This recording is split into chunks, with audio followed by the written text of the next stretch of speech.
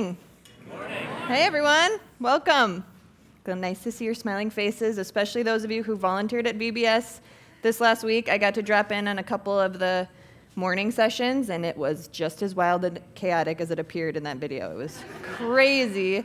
So congratulations if you are alive still and that you're here, you're still showing up. That is wonderful. And we are so appreciative of everything you poured into last week. I know it was exhausting, but I was so touched by just being able to experience that a little bit last week.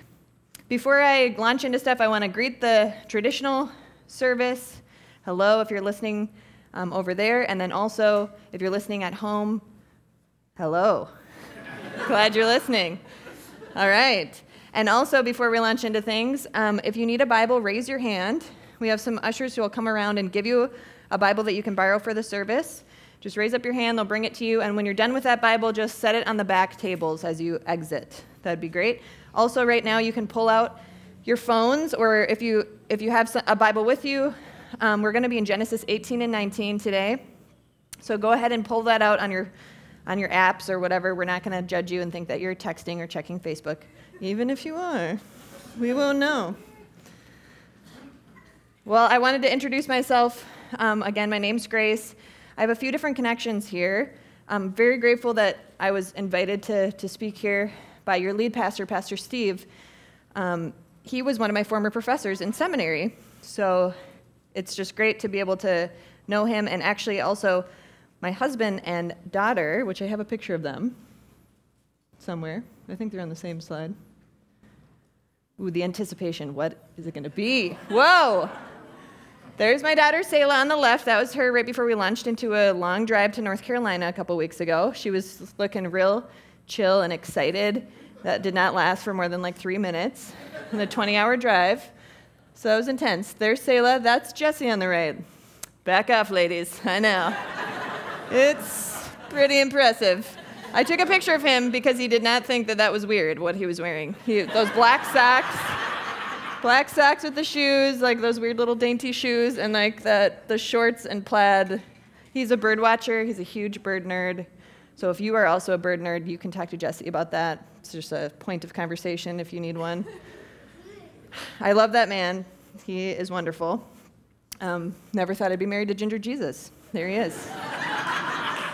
It's pretty exciting. So say hi to him or Selah. They were in the earlier service, so you won't see them after this service, but if you ever see us. We've been coming here on and off. We also, we're not exactly sure yet where we're supposed to land. We were living in Phoenix. I'm a pastor. I was on staff at a church down there, and since having our daughter, we decided to move home. We're both from here. So that's why we came back last year, and actually, little fact for you, I live with your lead pastor in his basement. So Amy and Steve, we're so grateful for them for many reasons. But it's been so fun living with the Turnbulls and getting to know them, and they are very weird and strange. I was so intimidated by Steve in seminary, but now that I live with him, I am way less intimidated by him, if that makes any sense. But so be kind to your professors, your teachers, your leaders. You never know when you need to ask them if you can live in their basement. All right, let me pray. Lord, thank you so much for your love. Thank you that you are love. You are it. You are the love that we are looking for. You are love. You are not just any kind of love. You are the love that our hearts were born to yearn for and that our hearts were born out of. So bless us now with your presence of love. You already have been. I pray that rises up this morning in the person of Jesus, who epitomizes that love, the kind of love that you are. Just be with us, Lord, as we wrestle with this passage in Jesus' name. Amen. If you guys have been able to be a part of this series on the ancestry of God's people, our great ancestors, it's been an awesome series. It's been a weird series. There's been a lot of very interesting things being shared about, if you've been able to listen to that. And if you haven't, I encourage you to check back on some of the videos. You can even if you listen to a few minutes of each one, you'll get something interesting out of it. But we're just following the story of God's people, starting in Genesis 12, moving through all of Genesis. And there are some messed up things that we're learning about in there, about Abraham and his whole family and the extended family of God. and learning about the covenant that God makes with Abraham and how that covenant is not on us, it's on God. That's the good news. Last week we heard from Pastor Angie about the story of Hagar, which is a very interesting, very challenging story to read. And we learned there how God was so willing, so ready to help Hagar, to save her, to help redeem that situation that got really messy really quickly. So today is no different. I'm going to continue in this pattern of very strange, messed up stories. We are going to be reading about Sodom and Gomorrah this morning. I bet in your entire life you never thought that a pregnant woman would be sharing to you about Sodom and Gomorrah. So you can check that off your list. That's a big deal. Just a quick setup. Lots is happening in this story. Some people might think this story just kind of appears out of nowhere in Scripture. It was maybe a familiar story if you've been a part of a church growing up, if you consider yourself a Christian or a follower of Jesus. You've probably heard mention of this. Not sure if you've ever read it before directly, like straight through. A lot of people kind of isolate this passage and think that it's just its own thing that just suddenly happens. But if we actually look at what's been happening in Genesis, we find out that there's a lot more to this story. So really quickly, just some of the background of that is we've been following the story of Abraham, and we learn about this person named Lot. And we find out that Lot is Abraham's nephew. So Lot is like one of the key characters in the Sodom and Gomorrah story. And we need to know that he's Abraham's nephew and that they have this history together. And starting in chapter 13, we learn about their relationship. And Lot actually was sent with Abraham, tagged along with Abraham when God said, I want you to leave your father's household and go. I'm going to send you off into an unknown place. We know that Lot and all of his possessions went with Abraham. And there's like hundreds of people traveling together. Lot is included in this. So at some point in chapter 13, we realize that there's an issue here. There's too many people, Lot's family and herdsmen and everything he owns, and Abraham's stuff, too much living together in this land. There's not enough room for them. It also says that their herdsmen are arguing, Lot and Abraham's herdsmen. So Abraham comes to Lot and he's like, Lot, I don't want to have any issues with you. We should have no strife between us. We're brothers, even though he's Abraham's nephew. It's just a endearing phrase that they use. They consider themselves that close as family. He's like, I don't want to have this conflict between my family member, so we need to separate ways. And he tells Lot, whatever you choose, I'll choose the opposite. You go left, I'll go right. You go right, I'll go left. A very gracious thing that Abraham is offering Lot. You choose first, and I'll take whatever's left over. So Lot, we find out, chooses to go to Sodom. Sodom is a town. Lot goes to Sodom, and we hear there, even in chapter 13, that Sodom's sins were exceedingly grave, and they were exceedingly wicked. So we hear this about Sodom. This place, in other words, has this infamous thing about them that people know. It's something that everyone knows about this town, Sodom. Another town, Gomorrah, is very close by. And we see this story continue on. We don't hear much more about Lot until we pick up where we're going to pick up. And all this stuff is happening to Abraham and his family. You guys can read about that. And it's an interesting thing because Sodom and Gomorrah are two towns, a part of a five village or town metropolis. So it's a big area in this valley, and these towns are kind of unique. They're all very lush and abundant, but specifically Sodom and Gomorrah. They're so bountiful. Archaeologists have found olive oil factories there that are well beyond what they would expect to find at that time period, really advanced. They found a variety of agriculture there, and they're really impressed with what was accomplished there by the people. They've also found, exciting. What could these be? They've also found lots and lots of graves. So we know that, like tens of thousands of graves in this area. So we know, it's been confirmed that they believe there were tens of thousands of people living in these towns. Okay? So that's Sodom and Gomorrah. Now we're going to pick up in chapters 18 and 19 of Genesis. I'm not going to read word for word everything here. You can kind of follow along. If you're using a Bible from here, it'll be page 24. If you're new to Scripture, Genesis is the very first book, so should be fairly easy to find. I'm going to be reading from the New American Standard Bible, but I'm going to kind of paraphrase some of this. I want you to pay attention. So there's this whole context about Sodom and Gomorrah and Lot, Abraham's relative who's been living there, who chose this place. Abraham was given a different choice by God. He asked God, where do you want me to go? And God said, the land of Canaan. So he lifts up his eyes, looks to the land of Canaan. So they're going in different directions. We have here in chapter 18 and 19, both of these stories are about two visits from the same people, a couple angels and the Lord, visit Abraham in one story and Lot in the other. Okay, so you have two visits to two different people for two completely different reasons. Chapter 18, Abraham's sitting by a tree. I'm going to paraphrase some of the first part of this. Abraham's hanging out, and it says, all of a sudden he looks up and these men appear. But he knows that it's the Lord. And we can kind of conclude with some other scripture that these are two angels with him. So he sees these people, and he's like all excited. He's totally stoked. He's like, oh, thank you for visiting me. You have favored me by coming here. And he gets up, it says, and he sprints, and he goes and finds Sarah, and he's like, get some bread ready for these people. Get some food ready. There's some guys outside. We have company. So excited. And he tells the men, please stay. Will you honor me by staying and let me wash your feet? Let me feed you. And they're like, okay, we'll do that. So then he sprints off. He goes to the herd, and he finds the best calf, the most tender calf, and he has the servants prepare that and some other food. He presents all of this to his guests.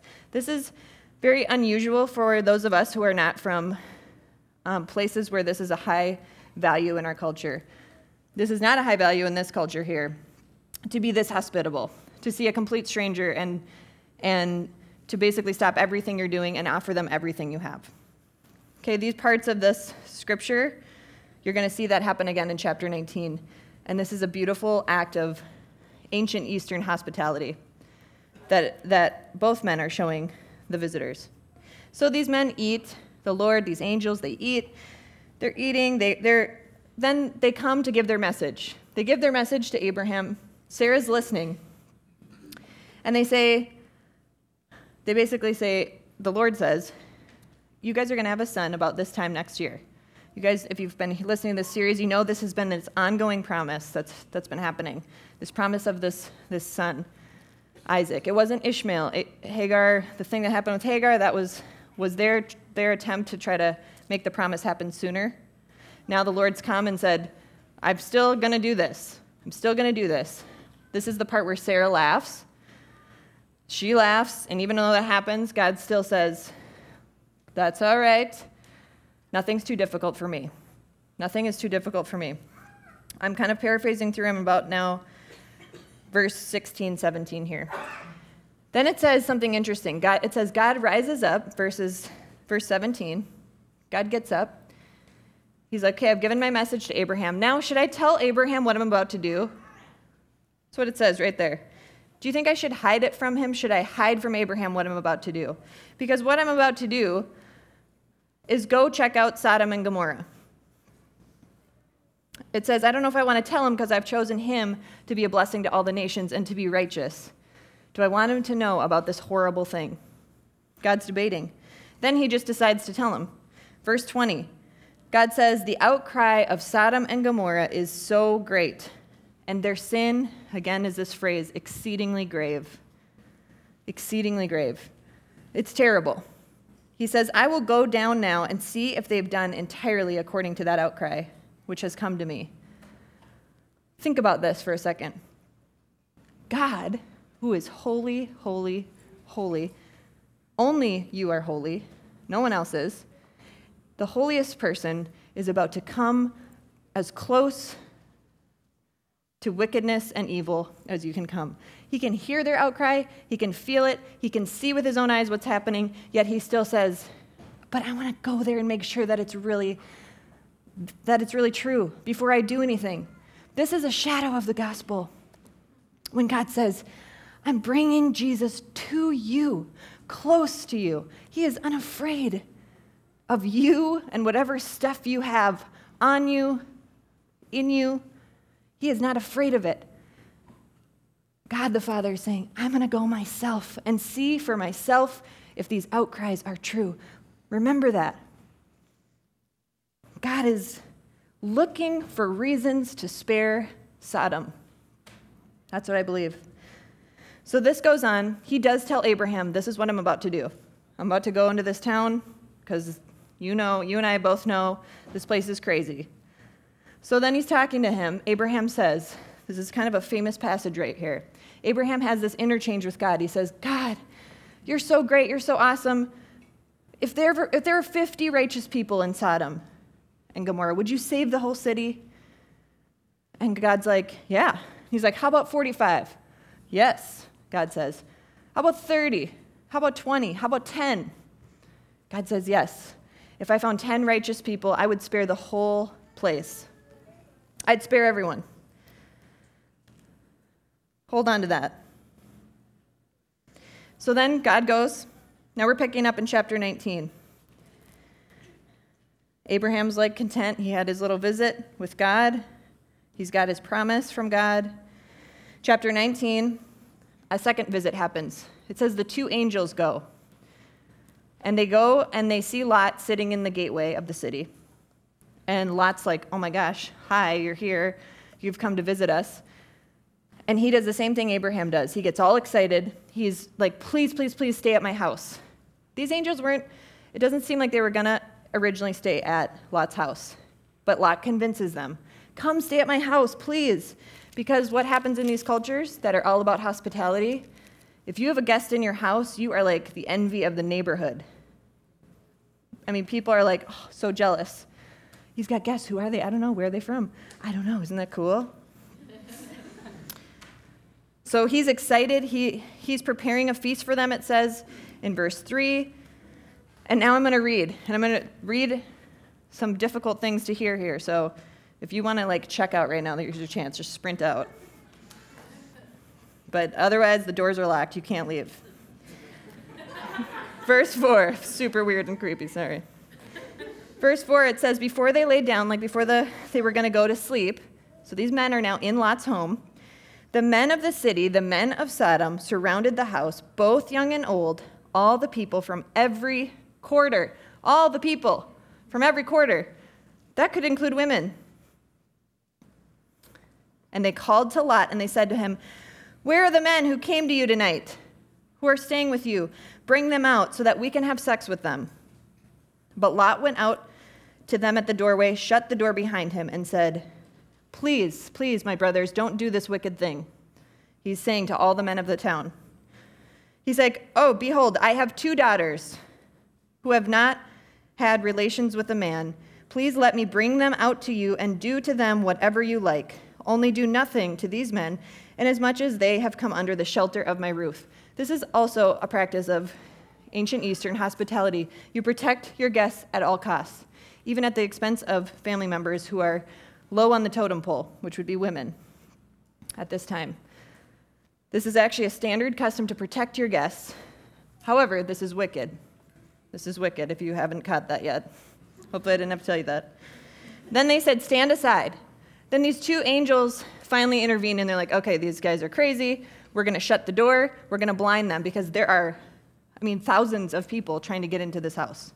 So they shut the door. These angels overpower these men, blind them. And then it goes on to say that basically these angels say to Lot, you got to get out of here. We're going to spare you, not because you're righteous. It doesn't actually say that. I believe that's what's happening here. I don't think Lot was righteous. It says that God spared Lot because of Abraham, because of his mercy. So they say, you got to get out of here. And Lot hesitates. Eventually, he goes. The angels, it says, literally grab him by the hand and his wife and his daughters by the hand. And they take them out of the city. And eventually, this passage ends with this terrible picture of God sending fire and brimstone on all of Sodom and Gomorrah. It says the smoke you could see from miles away. And then Lot in his cave with his daughters, and eventually his daughters asleep with their dad, and each of them bear a son who eventually lead the tribes of the Moabites and the Ammonites. Very interesting. 2 of the biggest enemies of Israel. Okay, so raise your hand if you're disturbed. I'll take your word for it. If you couldn't raise your hand, I get it. Yikes. Okay, these passages are very, very difficult to read. Very difficult to hear projected through a microphone, right? That's how I feel anyway. They can be disturbing and confusing for many reasons. When we look at a passage like this, we have to let what we do know interpret what we don't know. We have to let the clear text of Scripture, this is something my dad, who's a pastor, always taught us. Let the clear text of Scripture interpret the confusing text. There's a lot of confusing things in the Bible, and it is okay to wrestle with them. I am not going to give you some black and white answer to this story, but I'm going to present some things to you that we can wrestle with. I want to read to you a couple things that other parts of Scripture say about this story. We know in Genesis 13, it already mentions Sodom, telling us this place is evil and wicked. Everyone knows it. We've all heard about this terrible place. It says in Isaiah, the prophet Isaiah says, Sodom paraded their sins around. Like put them on parade as you would in a parade. It's like, look at us. Look at how great we are. The type of sin that is happening here is vast. It's many types. Their wickedness was clear. That's what's clear in this passage. It's clear from other parts of Scripture. It's clear from extra biblical texts about Sodom and Gomorrah. What this story is not about is homosexual sin. There's homosexual sin present in this story, homosexual abuse. There's also heterosexual abuse. If you guys were listening, you heard that Lot offered his daughters to an entire town of men to be raped. That's heterosexual abuse. And then at the end, there's heterosexual incest. So a lot of people traditionally can interpret this text as just like being about, oh, Sodom and their terrible sexual sins. Sodomy, that's where that word comes from. That's a very common interpretation of this passage. I want to present to you that is not biblical, that you can't actually draw that conclusion from what's being said in the text. In fact, we have this amazing nugget in Ezekiel. Did you know that this is in here? Ezekiel tells us blatantly, God, through Ezekiel, tells us blatantly what the sin of Sodom actually was. Why it was so exceedingly grave. Listen to this. Ezekiel 16:49 says, Behold, this was the guilt of your sister Sodom. She and her daughters had arrogance, they had abundant food, they had careless ease, and they did not care about the poor and the needy. Listen to that. You want to know what the sin of Sodom was? It's a lot closer to you than you may want to admit, than I may want to admit. The sin of Sodom did not have to do with these extreme things which are terrible and also wicked. But God is saying her sin was that she was arrogant and careless and did not care about the poor and the needy. Sin makes us so self-absorbed that we begin to look at other humans and objectify them. They no longer become human. They become a means for us to get what we want, whether we do that deliberately and blatantly or we do it subtly. This sin is in us all still. Nevertheless, God says in Ezekiel, I will restore the captivity of Sodom. And this is where this becomes an unlikely story of redemption. Two things we learn from Sodom. One, it was wicked and messed up. We learn people are messed up. In case you haven't noticed, people are messed up. The second thing we learn is God has an immense willingness to spare wicked things. His desire to spare Sodom was great. There's also a passage where Abram saves Lot from these kings. The kings in that valley war each other. And God gives Abraham favor to spare them all, to spare Sodom from destruction. Interesting. Why didn't God just let that play out there? Perhaps he was thinking, maybe I could still spare them. Maybe there's still time. Then God shows up. It says, even though I've heard and seen all these terrible things, I want to go there and see what's going to happen. Then we have this incredible passage in Genesis 18 between Abraham and God. And listen, God's not saying in that passage where Abraham's saying, God, what if you found 50 people? What about 10? He's not caring about the numbers. It's not about numbers. He's not saying, would you take those 10 people out of the wicked city? That's how we could misread that text. That would be the just thing to do. There's really evil people here. There's 10 really good people. Let's save them. That's justice. God isn't just in that way because his love is greater than his justice. His mercy is greater than his justice. He says, oh, if there's 10 people, I'll spare tens of thousands on behalf of them. And this is a shadow of the gospel for us, right here in the story of Sodom and Gomorrah. It says in Ezekiel 33 that God says, I take no pleasure in the death of the wicked, but even that the wicked would turn, that they would turn from their ways and live, he says, live. I don't take pleasure, I don't enjoy the death of wicked, even wicked people, but that they would turn. The prophet Isaiah says, hear the word of the Lord, you rulers of Sodom. When you lift your hands to me in prayer,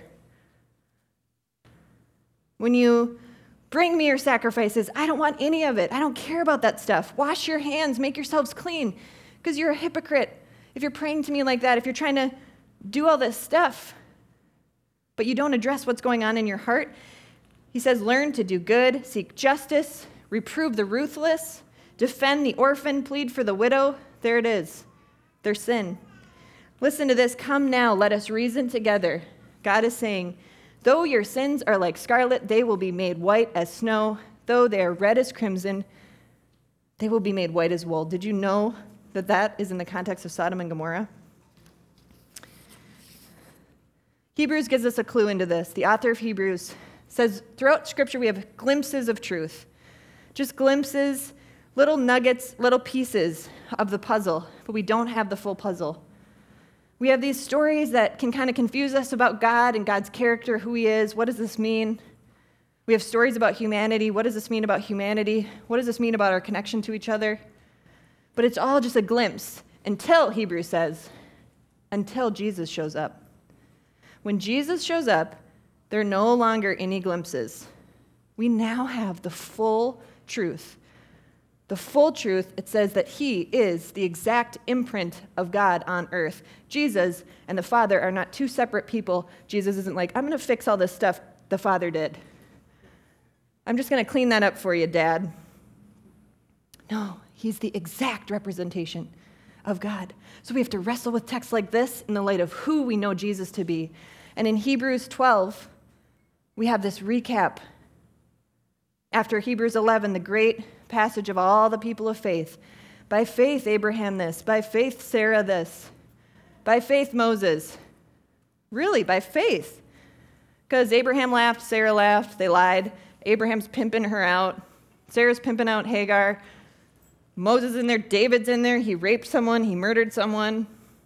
Oh, they had faith? Interesting. I guess I'm doing all right then. Doing all right for myself.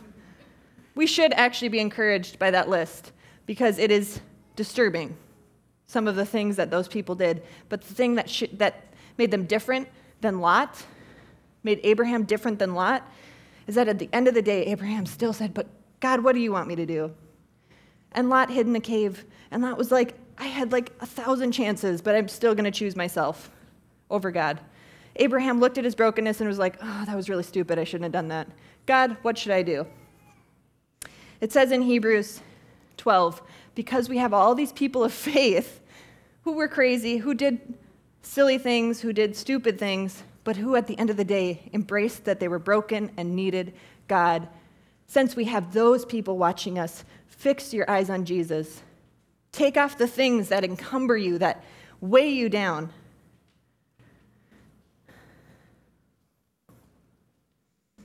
Jesus is who makes us righteous. I have a really messed up family, as do all of you. I'm just going to tell you that. Your families are very messed up if you haven't figured it out yet. Right now I have a brother who's in rehab. We went to seminary together. He's also a pastor. It's been a very tough time with him. My family's crazy. We've realized how codependent we all have become with each other, with him, if you have an addict in your family. And sometimes there's these phrases we say that encumber us, that we don't even realize the depth of them. We say these things over us, and they entangle us from running towards Jesus. Things I say, I'm really scared to see my brother when he gets out of rehab. I'm scared. I'm scared I'm going to keep failing in things that I think I'm failing in. I'm scared I'm going to keep disappointing people in my family.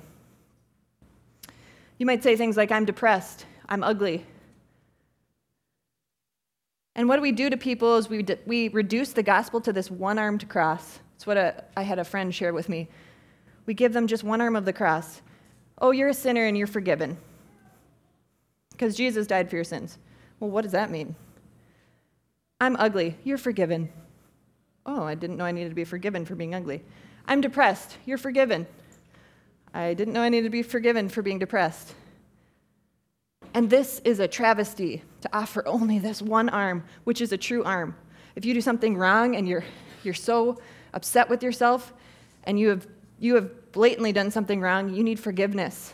But a lot of us will accept forgiveness. We'll say, oh, thank God that God forgives me for the way I just talked to my daughter. But we let ourselves punish ourselves with the shame.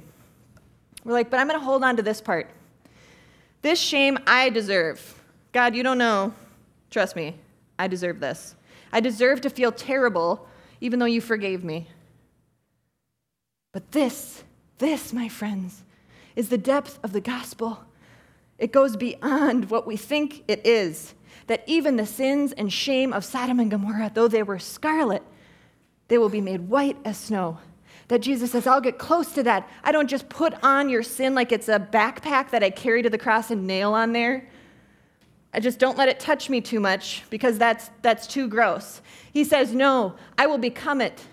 He who knew no sin became sin for us so that we might be called the righteousness of God. He became it. He absorbs it. So from the cross, he's saying, I'm ugly. I'm depressed. I'm scared to see my brother when he gets out of rehab. I'm scared that I can never repair the damage that I've done to my child. Jesus is saying that from the cross. Do you believe that? Because he allows himself to get dirty even though he's holy.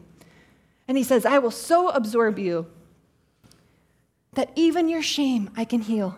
This side is forgiveness for your sins. This is healing for your shame. Even the sins of Sodom and Gomorrah. It has to have somewhere to go. And if we don't bring it to Jesus, there is nobody who can take it for us. He's the only one. So I want you to stand up and receive a benediction.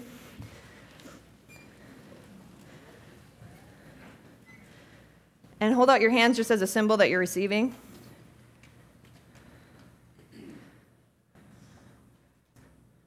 God, thank you that you showed us that you were willing to spare Sodom, Lord.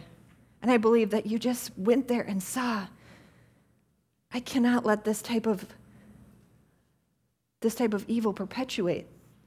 But God, help us to just keep wrestling with you on this. And now I bless you. Brothers and sisters, I bless you with the love of the Father who has always been, always will be, represented through Jesus. I bless you with his love that he loved you into existence. That is why you're here. He had a surplus of love.